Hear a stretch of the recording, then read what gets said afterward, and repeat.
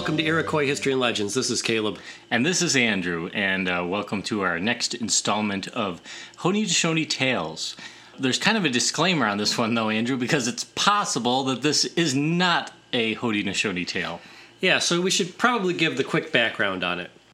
It's a story about a waterfall, but not just any waterfall, Caleb, but the highest straight drop waterfall east of the Rocky Mountains. And the other interesting thing about this cataract is it's called Taughannock, but that name is not Iroquoian. Any idea what it is? Well, I do because I've read the story, but no, Andrew, please tell me, what is it? Oh, it's Delaware. And you may be thinking to yourself, how the heck did a place in the part of the Cayuga Nation get a Delaware name? That's exactly what I was just thinking, Andrew. Will you please enlighten me? Well, we don't know, is the correct answer. There's no place, as Caleb mentioned, that we've found to back up historically the name or the account. But this is where this legend originates in the written code. It's from a 19th century historian by a guy named Dr. D.H. Hamilton. He was a local minister around Cayuga Lake. He was a firebrand avid abolitionist and a local historian. So he wrote down this story and published it in his works about the Taughannock Falls. This was written down in the early 1800s, so it is possible that he did know Cayuga people that still lived there, and he learned the tale from them. But on the other hand, he could totally be making up this entire story. But it could be 100% accurate. We really have no idea either way. Andrew, around what time was James Fenimore Cooper's series of books about the deer hunter released? I think Last of the Mohicans was 1826. So if you look at the time that this story was allegedly written down, it was shortly after or right around the same time that that book had already become famous around the world. So it is possible that this doctor might have been trying to cash in on some of this noble savage novels that are going around and selling that, because the stores couldn't keep these books on the shelves. They were selling like hotcakes. On the other hand, you're going to see a lot of parallels between this story and the end of Last of the Mohicans. So maybe the story was floating around beforehand and it inspired Fenimore Cooper. We just really don't know. There's a lot of ambiguity about everything here. But either way, it's a really cool story, so let's get on with it.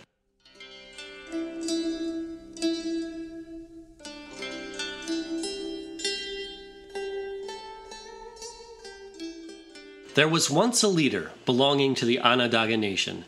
His name was Taughannock. In those days, there was a fraud committed by the children of William Penn, or as we called him, Onus.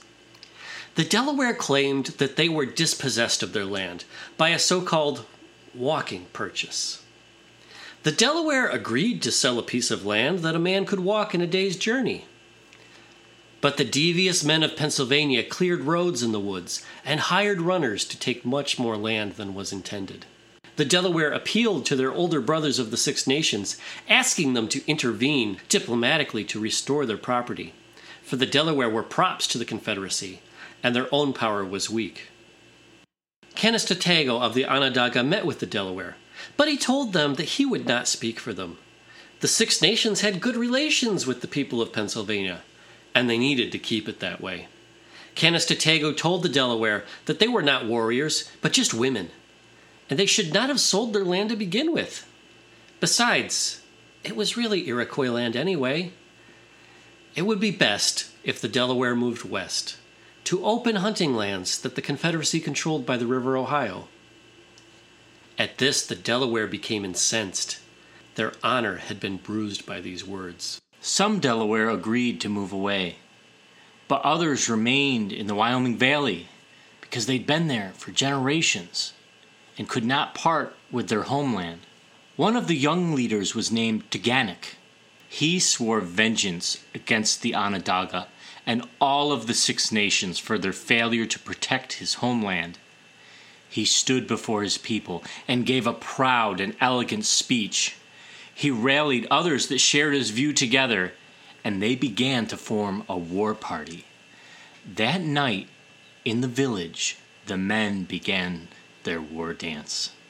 They jumped and swayed back and forth on their heels, and they rounded the central council fire. They yelled and screamed like the Celts of Europe or the Zulu of Africa. They cried their shouts and encouraged one another as they prepared for the warpath. They continued long into the night. As the fire slowly died away, darkness crept into camp, and along with it, darkness continued to creep into their hearts. The following day they departed their village, being nearly 200 strong. The women of the village provisioned them with cornmeal and dried meats, and other dehydrated berries for their expedition. It was not a short journey. They had to travel forest and mountain, cross stream and gorge.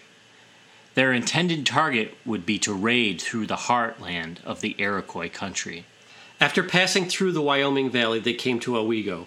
Once there, they headed north, taking the trail towards Cayuga Lake. But their minds were not made up, and they discussed whether to attack a small village or perhaps a large town. The men noticed that the lands were abundant in game and wild fruit, for which this region was famed among all the peoples of the Confederacy. And still to this day, the hills are cultivated with grapes and fruit trees. Finally, they decided to fall upon Canoga, a small town on the north end of Cayuga Lake. It would take them some time, for Cayuga Lake is nearly 40 miles long. But before they were even a few miles up the side of it, however, they were spotted. The Cayuga were completely taken by surprise at the sight of this large Delaware war party, fully painted for war, traveling through the heartland of their country. Immediately the Cayuga runners were sent to the neighboring Cayuga towns. Then more messengers were sent to their brothers in the Seneca and the Onondaga nations. Swift young men carried the report faithfully with great haste. Soon men began to depart from Canoga, Owasco, and Canandaigua, and all the other towns to rally to defend the Cayuga homeland. Canistotego himself was informed while he was at Onondaga. With all speed he departed to meet the treacherous Delaware head-on.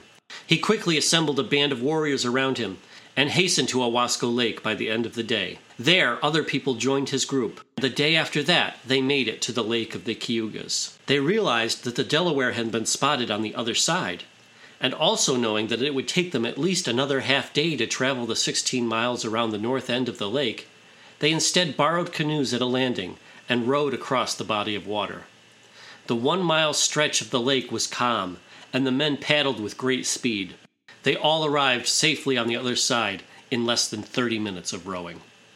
Within a quarter of an hour, they entered the village of Canoga, where the council of war was already underway amongst the Seneca and the Cayuga.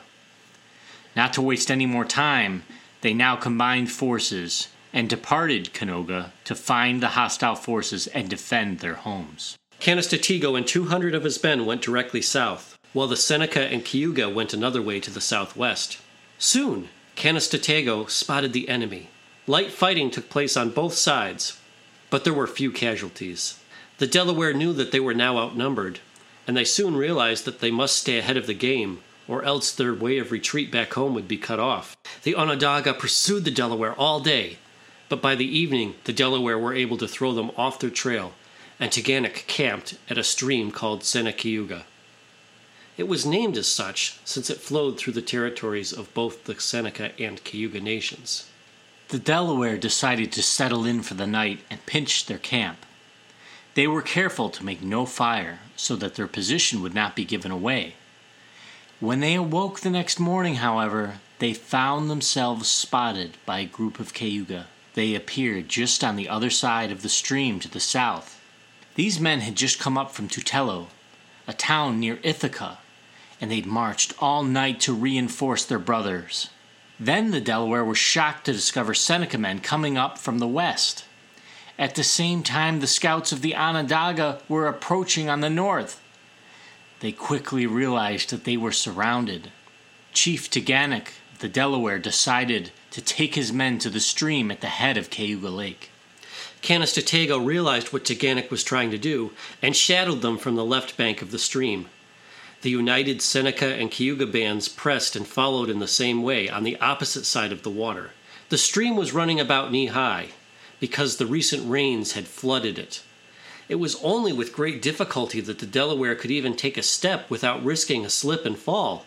To make things more difficult for Taughannock, he soon realized that this stream was now cutting through a steep gorge. If any of his men tried to climb out of it, their enemies would be right above them and beat them back. There was now really no way to go except for downstream. The walls, however, soon helped them. As the cliffs rose even higher, this meant that the Iroquois could only watch them and not directly harass them. But Taughannock and the Delaware were wholly ignorant of the terrain. The Iroquois knew exactly where this stream led. In a short time, the invaders came face to face with a horrible prospect.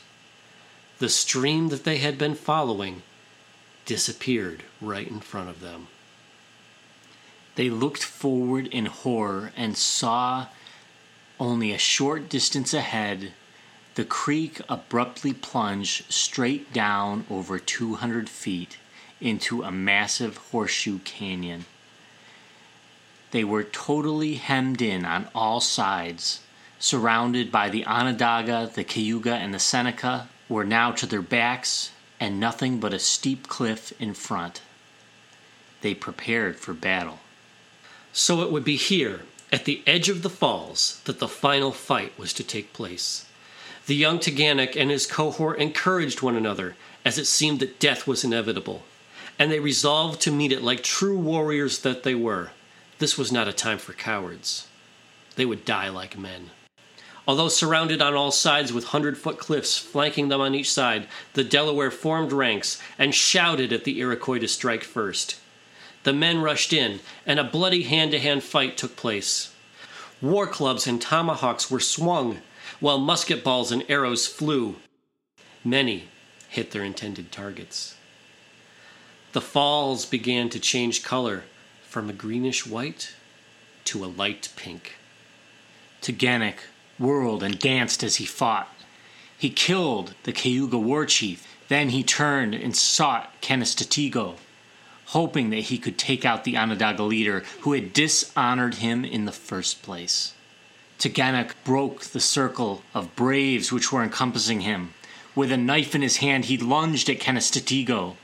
He stabbed him several times, but before he could finish the job, he was finally overpowered and struck down by the Onondaga soldiers. Incapacitated, he lay on his back in the stream, and soon he was completely restrained. The fighting was now ending. The few remaining Delaware were backed up towards the edge of the falls at spear point. A few were able to break out and escape, but they were but a handful. The Iroquois phalanx pushed forward. Soon, the desperate men had nothing more to stand on, and one by one, they were pushed over the side of the cliff. Some jumped themselves rather than give their enemies the satisfaction. But each one of them fell with screams and yells that were drowned out by the noise of the rushing waters. Others, like Taughannock, were taken and tortured, but 2 men who were strong and well-favored were adopted by the Cayugas, who had lost friends in the battle. Taughannock was now kept alive, but only so he could be given the honor of torture. His Orenda was strong, and a warrior such as him would be given the privilege of singing his death song before they dispatched him to the next life. And so Taughannock played the part. He sang his song. He defied his enemies and rejoiced that he had killed so many foes. He hurled back defiance at his tormentors and died as a man. When the breath of life was beginning to flee from him, the victors placed him back by the falls, and they pushed him over. Down tumbled what was left of the mighty Taughannock, through the mist and onto the rocks. And so that is the reason, to this day, that the great waterfall is no longer called Senecayuga, but Taughannock.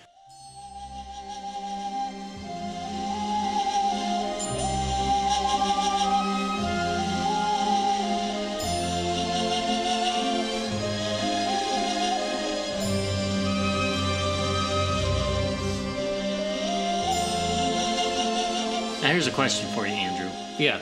Was this falls called Taughannock before the story was published? Always been called Taughannock. So that does really show some chance that the story could be true, because why else would a Delaware-named waterfall be in the heartland of the Cayuga? No answer for you, but there's got to be some Delaware influence somewhere. It could be just that simple. When they asked around to the Cayuga, what's the origin of this name, they could just be like, oh, it's named after some guy who died here. Another cool piece of trivia you might like to know is this is actually where the old proverb, don't go chasing waterfalls, comes from. Oh, that popular 90s song done by... TLC. Thank you. Yes. Yep, they got the idea from this. Oh. Well, Taughannock should have learned, so let that be a lesson to all you kids. Thank you very much for joining us today, folks. We remind you to please check us out on Facebook or on Twitter at Iroquois History. Don't forget to leave us a review on iTunes, and you can become a member of the Wild Sweet Potato Clan. And that's all we have for you today, folks. Join us next time when we start our series on the War of 1812. Bye, everybody.